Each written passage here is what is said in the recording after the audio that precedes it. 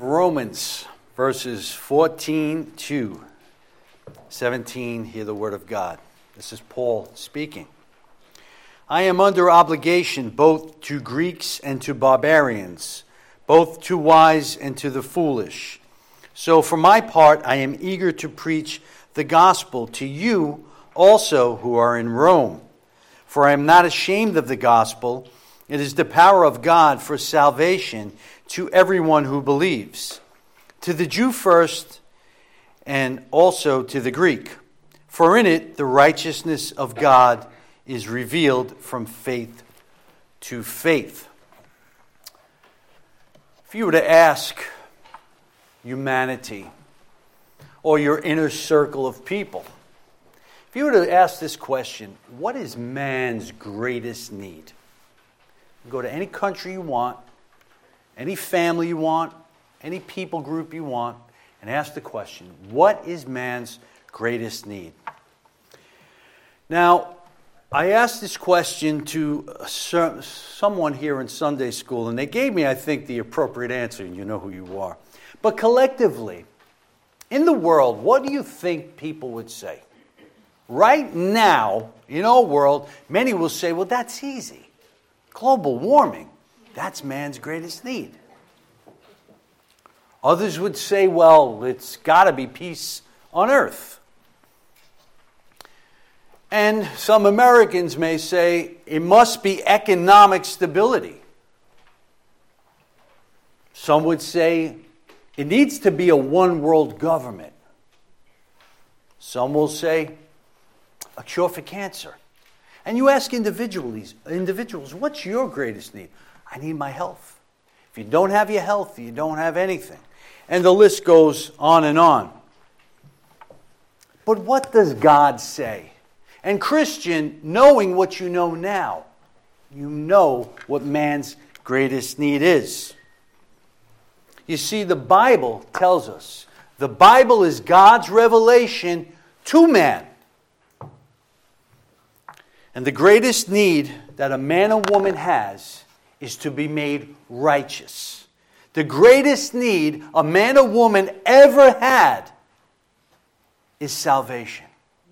To be saved from the wrath of God. And the way God does that is through the gospel. Now, Paul writing this in chapter 1, verse 1, he speaks very importantly, as he often does with the term what? Slave, bondservant. I, Paul, a bondservant. I've been set apart for the gospel of God. And we see that throughout Paul's life. But the reality is, each and every one of us are a slave of Jesus Christ, which we looked at not too long ago. And we have been set apart for the gospel of Jesus Christ. Paul's greatest need was met on the Damascus Road in Acts 9. And our greatest need has been met. And you may know when that was. You may know the date, the time, you may not. But nevertheless, if you've had an encounter with Jesus Christ, just like the Apostle Paul had, maybe not the same stature, falling off a horse, but if you've been born again, by grace through faith, born again of this imperishable seed, you know a veil has been lifted. You know who God is. You know what God has done. You've received salvation, and consequently, you've received the righteousness that comes with salvation. It's not just that you got off the hook. You're declared not guilty. You got a get out of hell card, but you've received the righteousness of Jesus Christ imputed unto you. Now, there was a time when I did not know what my greatest need was. And had you asked me that question, I would not have told you the gospel. And I'm sure for many of us here, if I was to ask you that 20 years ago, 2 years ago, whenever, before you came to Jesus Christ, whenever that time was, you probably would not have said, I need the righteousness of Jesus Christ. I need the gospel to save me from the wrath of God. That probably would not have been your answer. And you know what your answer might have been. Maybe very similar individually to issues like health, to your children, to school, whatever it is. And those things are relevant. They're important. But they're not the greatest need. See, we know what man's greatest need, because God, through Jesus Christ, has met our greatest need. And now our desires have changed. Our eternal destiny has changed. And our priorities must change as well. And one of the priorities is telling others about their greatest need, because they simply don't know. And a priority that is often neglected. It's often neglected for several reasons, which we are going to see. But we have a duty and an obligation to proclaim the message to all. And we start with this obligation that Paul had for proclaiming the gospel. And this is a Christian obligation. We see in verse 14 that I am under obligation to who? Both the Greeks and barbarians, both to the wise and to the foolish. Because of what the gospel is, because of what the gospel does, Paul has a proper understanding, regardless of who these people may be. The gospel is for all humanity. Smart people, foolish people. Rich people, poor people. People we like, people we don't like. People we look like, people we don't look like. The gospel is for all people. And he sees a people group here, Greeks and barbarians, both wise and to the foolish. And prior to salvation, Paul has nothing in common with such people. But now he understands his obligation. And he would say, not just to the Romans, but to others in 1 Corinthians 9:16, woe to me if I do not preach the gospel. Now, his obligation is for all people.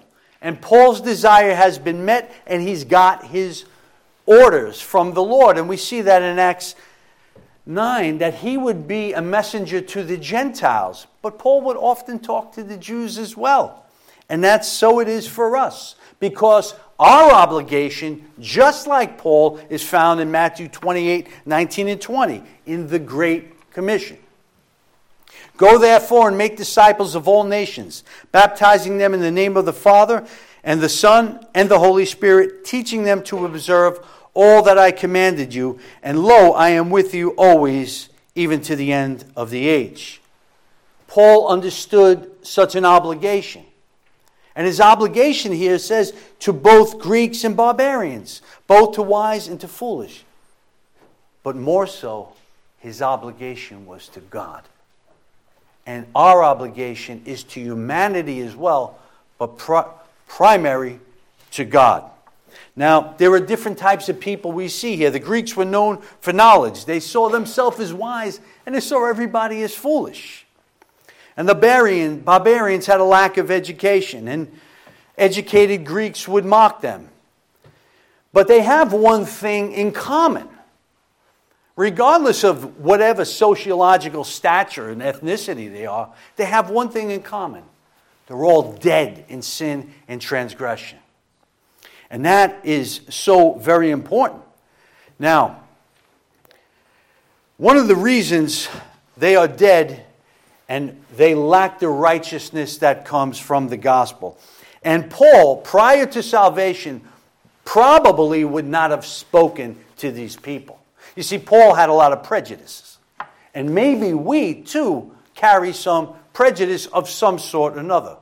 I don't think that's so prevalent, but we have to understand, because of what the gospel is and the obligation to all mankind, we have to put aside a lot of things that we may think of. We have to put aside maybe some discomforts and our own prejudice, and even preach to our enemies, if we have any. Consider Jonah. Consider the people that God has used to proclaim this message. Jonah, for one. He felt that the Gentiles, these Ninevites, they don't deserve God's mercy. So therefore he ran away.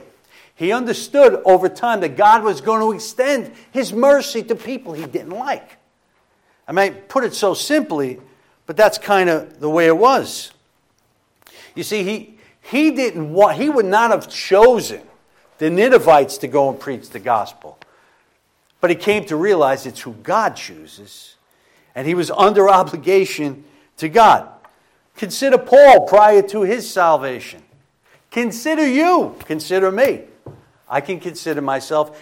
And maybe there were people that I would not give the time of day. Maybe, maybe not. But nevertheless, now it's a priority. So he's under obligation to all men. All these men, these both Greeks, barbarians, wise and foolish. Now, because of Paul's encounter with Jesus Christ and because of his mission set apart for the gospel of God and because he had his greatest need met, understand, Paul thought that he was okay. But when he met Christ, he realized no. And it so moved him in the power of the Holy Spirit and in his calling that he would extend himself to all people groups. How about you, Christian? Are you sharing the gospel? It doesn't matter who the people are, it's man's greatest needs. Does our political ideology sometimes obstruct us from the message? Now, I'm not saying compromise one bit with a biblical worldview. No. But do we tend to stay away from certain people? Paul could have easily made that argument. Lord, send me to the Jews, my people group, but Paul would be sent to the Gentiles. Now, God used Paul, someone who tried to destroy the gospel, someone who tried to destroy the people of God. Paul used Jonah, this stubborn, proud grumbler. And Paul, just like Jonah, just like we, was used by God. We also are called to do this work. What was your call? Now, sometimes the news will get rejected, and very often it will. How do you respond to the rejection of the gospel? We'll talk about that in a little while, but basically you shake the dust off your shoes and you keep going. You keep going to other people. The bad news is the depravity of all of mankind. And in Sunday school we looked at 3 groups of people. The pagan Gentile in chapter 1 verses 18 to 22. We looked at the self-righteous moralist in chapter 2 verses 1 to 16. And we looked at the religious Jew in chapter 2, 17 to 29. Now you see a lot of disparagement with all these people. But you know what they had in common? They were all dead in sin and transgression. The wrath of God abides upon all of them. So we see something here in verse 15. He's not only under obligation, and very often we say we're obligated to do it. That's got like a negative connotation. It's like, I have to do it, so I'll just do it. But consider Paul's attitude here. For my part, I am eager. I am eager to preach the gospel to you also who are in Rome. Now, there's always reasons to preach the gospel, and it is our obligation. But do we have this eagerness? You see, sometimes we may not, and there's several reasons. One of the ways you can pray if that's you, if you have this restriction about you, that you believe the message, you know the message, but it's not really in your wheelhouse, so to say, that you should present the gospel. You're not eager. Pray. Pray the prayer that you'd be eager. Pray that there would be boldness. So, now you're eager. We see in verse 16, there is also something else that Paul had that we must have, and that is a conviction. Not only obligation, but a conviction that the gospel is. It is the power of God unto salvation for everyone who believes. To the Jew first and also to the Greek. Christian, have you encountered Jesus Christ? Do you have the Holy Spirit? Are you born again? Therefore, there is a conviction that the gospel is the real deal. It's the only deal in town. It's the only thing that will provide salvation. For he's not ashamed of the gospel. And Paul would encounter quite a bit to probably make him draw back. And we saw in our opening prayer that he was in chains for the gospel. And maybe, just maybe, Paul would have said to himself, I'm trying here, but I'm getting a lot of flack for this. But Paul would continue because he understood the importance of the gospel. What the gospel does, it's the power of God unto salvation. Now, why would he have been ashamed? Like I just told you. And the reality is that even in the 1 Corinthians 1:18, we see that the wisdom of God. Now, why would Paul be ashamed? Because the Greeks thought the message was foolish. Consider 1 Corinthians 1:18, for the word of the cross is foolishness to those who are perishing, but to us who are being saved, it is the power of God.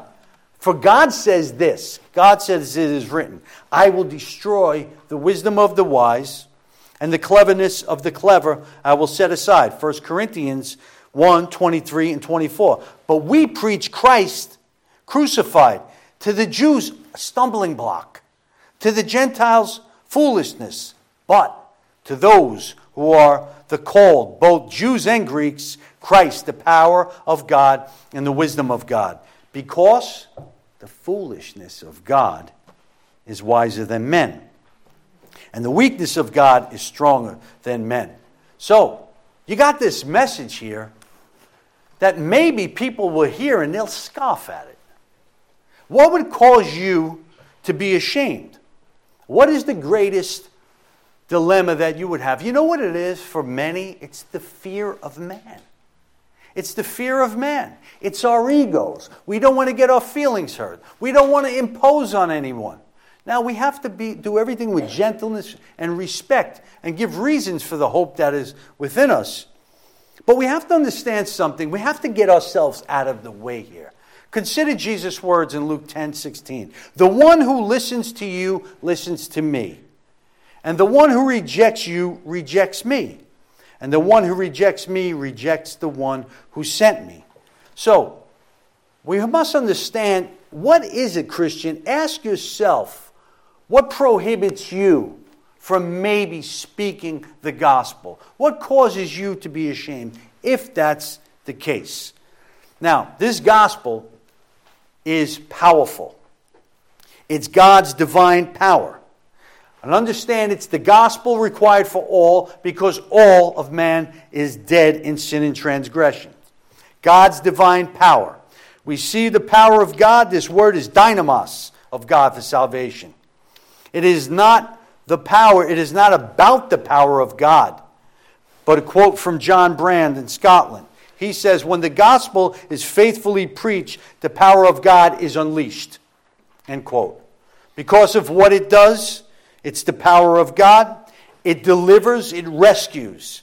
This is the gospel. It takes away guilt. It delivers us from the penalty of sin. It mitigates the wrath of God. The gospel does this. So it rescues men and women without distinction. Doesn't matter what 20 years ago they were like. It doesn't matter. Because of what the gospel is and how important is salvation, we gotta not be ashamed if that's the case. We must trust and obey. Because understand, it's not incumbent upon you to change hearts. It's not about you to bring souls into the kingdom. God does that. Consider, but what is on us is to proclaim. Isaiah 55:11. So my word, which goes forth from my mouth, it will not return to me empty, without complaining, without accomplishing what I desire, and without succeeding in the manner which I sent it. Understand something about God's word. It doesn't mean every time you proclaim it, people are going to get saved. But God's word never goes out void. All we have to do is proclaim. That's it. But we have to do that. I want to give you a situation very much characterizes the truth in Isaiah. If you turn in your Pew Bible to page 1105, I want to tell you about a situation that Paul encountered in Acts 13:44.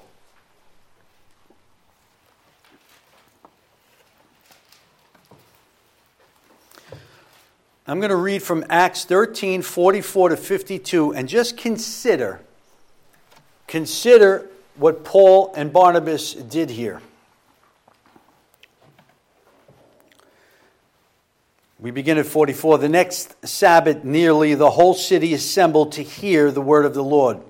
But when the Jews saw the crowds, they were filled with jealousy and began contradicting the things spoken by Paul and were blaspheming.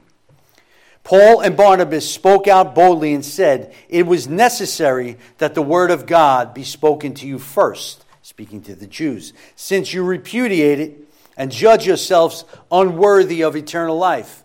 Behold, we are turning to the Gentiles." Verse 47, "For so the Lord has commanded us, I've placed you as a light for the Gentiles, that you may bring salvation to the end of the earth."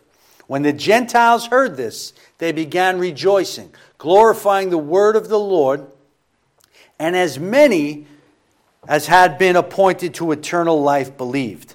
And the word of the Lord was being spread throughout the whole region. But the Jews incited devout women of prominence, and the leading men of the city instigated persecution against Paul and Barnabas and drove them out the district. And what did they do? But they shook off the dust of their feet in protest against them and went somewhere else. They went to Iconium. And the disciples were continually filled with joy in the Holy Spirit. There's a lot that happened in that situation. But the word went forth. It may be God's design that some will reject the word of God. That's not up to us. It will be God's design that some will receive the word of God. That's not up to us as well. It's God who calls. And also may be some reasons why you may want to shrink back. There may be some persecution. But by God's grace, we don't have that much of a problem with that. So that should never restrict us. So we see here that the gospel is the power of God unto salvation. And some will think it's foolishness. That's why we may be ashamed. And what does man do? What do Christians often do? We try to make this gospel a little more marketable, a little more palatable. We don't have to do that. This is God's gospel. So God, we don't have to apologize for the gospel. We don't have to apologize for God. We don't have to make any excuses. All we do is proclaim. That's it. We don't have to redefine the message or anything else. The reality is, though, when we go out with the gospel, particularly to our backgrounds here with many religious people and self-righteous people, essentially what we're saying in so many words is, no, what you were brought up with is wrong. No, if you're Catholic, that's a false gospel. The Bible has the true gospel. And essentially, that could bring some problems to us. But we have to go in love, in compassion, and in mercy. Because it's the power of salvation. What is salvation? Well, we're saved. You've heard the expression many times. I got saved in such and such a time. What did you get saved from? You got saved from the wrath of God that abided upon you. No. I got depression lifted from me. Praise God. Good. You got saved from God's wrath. That's what you got saved from. Okay, as we continue, we see that it's for everyone who believes. The condition is that they believe. And faith is required for this. It's for the Jew first and also for the Greek. The 12 disciples were Jewish. Pentecost, the vast majority of those who came to faith, who made up the church, were Jews. Jesus came to preach to the lost sheep of the house of Israel. It came to the Jew first. But what we see in the text, it's for all of humanity. It's for all of mankind. Do you have this conviction about the gospel? Do you believe what it says? Do you believe what it did for you? Probably, I'll say yes. But do you feel the obligation, the eagerness, along with the conviction that you in this very room, that you will proclaim the message? Okay, this is a non-negotiable. This is a Christian priority for us. So, we go now to verse 17. And Paul was not ashamed of the gospel, nor should we, because the power of salvation for all of humanity. Because in the gospel now we see a revelation. So we have an obligation, a conviction, and it's a revelation. A revelation of what?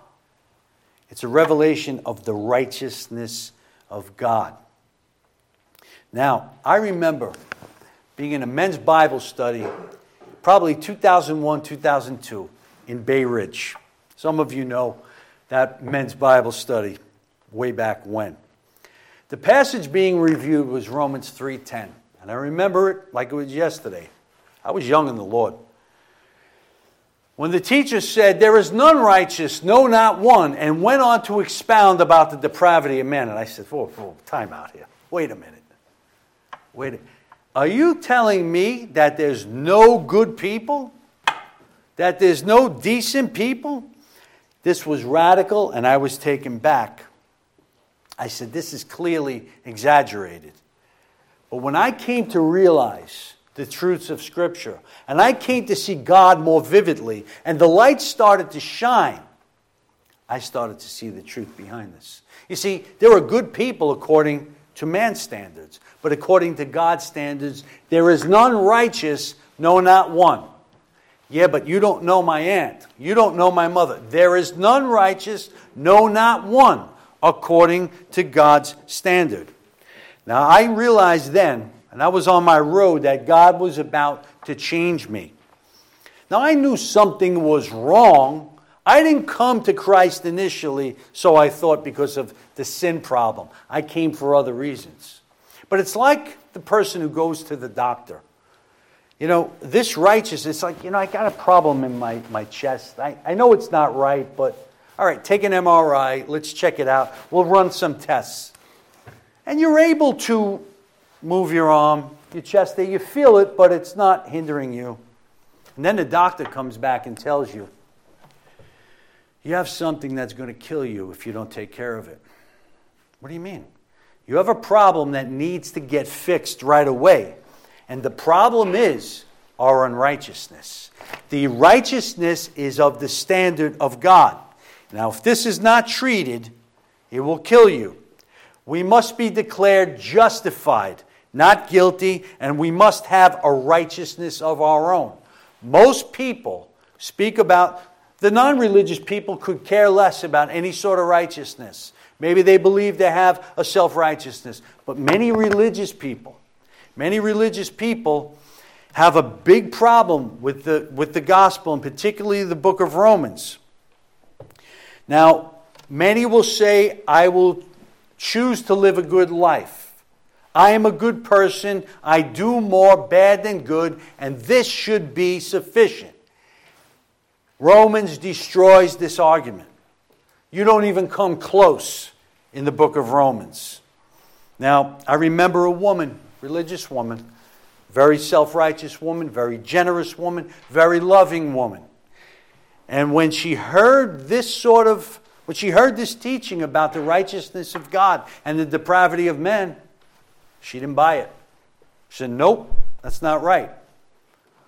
But you believe Jesus, don't you? Yes. You believe Paul, don't you? You believe the Bible, don't you? Yes. So then essentially you're saying that God is a liar. But this was very difficult for her to understand. You see, it was hard for her to accept that she needed a righteousness not of her own. And this is called the imputed righteousness. And you think of Paul's religious background. Paul at one time would have considered himself righteous. This guy was a major league Pharisee. He was a high-ranking Pharisaical figure.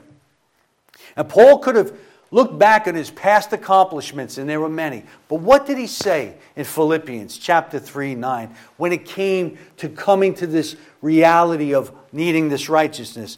An amazing scripture from the pen of Paul under the influence of the Holy Spirit. Based upon his past religious accomplishments, he said, I have suffered the loss of all things, 3 verse 8, and count them but rubbish, so that I may gain Christ, and may be found in him, not having a righteousness of my own derived from the law, but that which is through faith in Christ. The righteousness which comes from God is on the basis of faith. The gospel is for everyone who believes, saving faith. Now try as you might, if you're here today and you struggle with this, or there's someone that you want to speak the gospel to, but you know they're probably a better person than you in the horizontal realm. Maybe they do good works, and maybe you do good works. Try as you might, there is no amount, the Romans and the Bible tells us, there is no amount of good works that will ever declare us justified. There's no amount of religious observance that will ever declare us justified. And if you think you have enough righteousness on your own, don't proclaim Christ, because you're saying Christ died needlessly. Romans 3:27, Paul writes this, where then is boasting? Is it excluded? By what kind of law or works? Not by a law of faith. We maintain that a man is justified by faith apart from works of the law. And how many times have you heard a relative, or maybe yourself in the past, say, just follow the 10 Commandments? If you're following the 10 Commandments, you're under the curse of the law. You're not going to make it. If you're guilty in one, you're guilty in all. So, the revelation of the righteousness of God is so important, because there's so many people who are deceived, who think that they have a righteousness of their own. This righteousness comes from faith to faith. Romans 10. I'm going to read from 10 to 15. For with the heart a person believes, resulting in righteousness. With the heart, this is a saving faith. And with the mouth they confess, resulting in salvation. For the Scripture says, whoever believes in him will not be disappointed. Jew, Greek, wise, foolish, whoever. For there is no distinction between Jew and Greek. For the same Lord is Lord of all, abounding in riches for all who call on him. For whoever will call on the name of the Lord will be saved. Now this is on us. Verse 14. How then will they call on him whom they have not believed? How will they believe in him who they have not heard? And how will they hear without a preacher? This is man's greatest need. Our need has been met. There's no debating this. This is not just something that worked for us. There's one name given among men under heaven by which mankind will be saved. That Jesus Christ is the way, the truth, and the life. That no man come to the Father but by him. This is not an alternative. Christ and Christ alone. We are sinners by nature. We cannot make ourselves right. But then we hear it over and over again. I do good deeds. And what does Isaiah tell us? Isaiah 64:6. Our good deeds are but a filthy garment. Everyone's good deeds, even my mother's good deeds, your good deeds are but a filthy, polluted garment. Man's attempt at attaining righteousness will never, ever work, because there's only one righteousness that comes by faith in Jesus Christ alone. That is the only righteousness that will be accepted. You see, what the gospel is a substitutionary atonement. It's a substitute. And people don't like this, particularly American people, because we work for what we get. We can do it.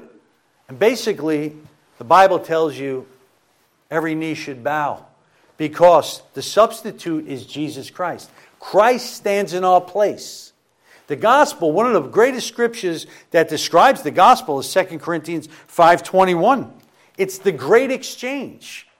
The great exchange. He made him, God the Father, for Christ, who knew no sin, to be sin on our behalf. Why? So that we may become the righteousness of God in him. You see, folks, the only righteousness that will cut it is Christ's righteousness in you. Now, if you haven't noticed, there's some serious problems in this world. And if you haven't noticed as well, man, the heads, the Keystone Cops all get together and they try to come up with some solutions. There are solutions that can be made here on certain things, but they're missing the greatest need. You know the greatest need. I know the greatest need. It is salvation. You know, G.K. Chesterton was once asked the question, what's wrong with the world today? Now, there are many things and all complications from sin. But you know what Chesterton's answer was? I am. You got to fix self first. Now that your need has been met, go tell others. The greatest solution for him, for you, for me, is not found within. It's found outside of ourself. And the gospel is this greatest need. If you have found the answer, we're obligated to go forth. May we pray for the eagerness. May we have a strong conviction with many things coming against us. Don't lose your conviction for what the gospel is, because it is the revelation that we have the revelation of the righteousness of God. It's Christ who's given us his righteousness. It doesn't mean that we never sin anymore, but it's the substitutionary atonement. And now that we know, again, I quote, Jesus came and spoke to them, Matthew 28, 18 to 20. All authority has been given to me in heaven and earth.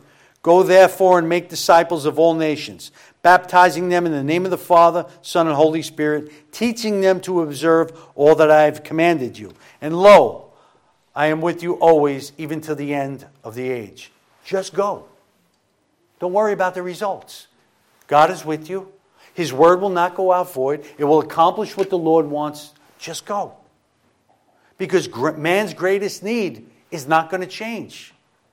This is our mission here. We got to get out of a comfort zone if that's where we're in, myself included. We have to go and tell. I'm going to close with a scripture.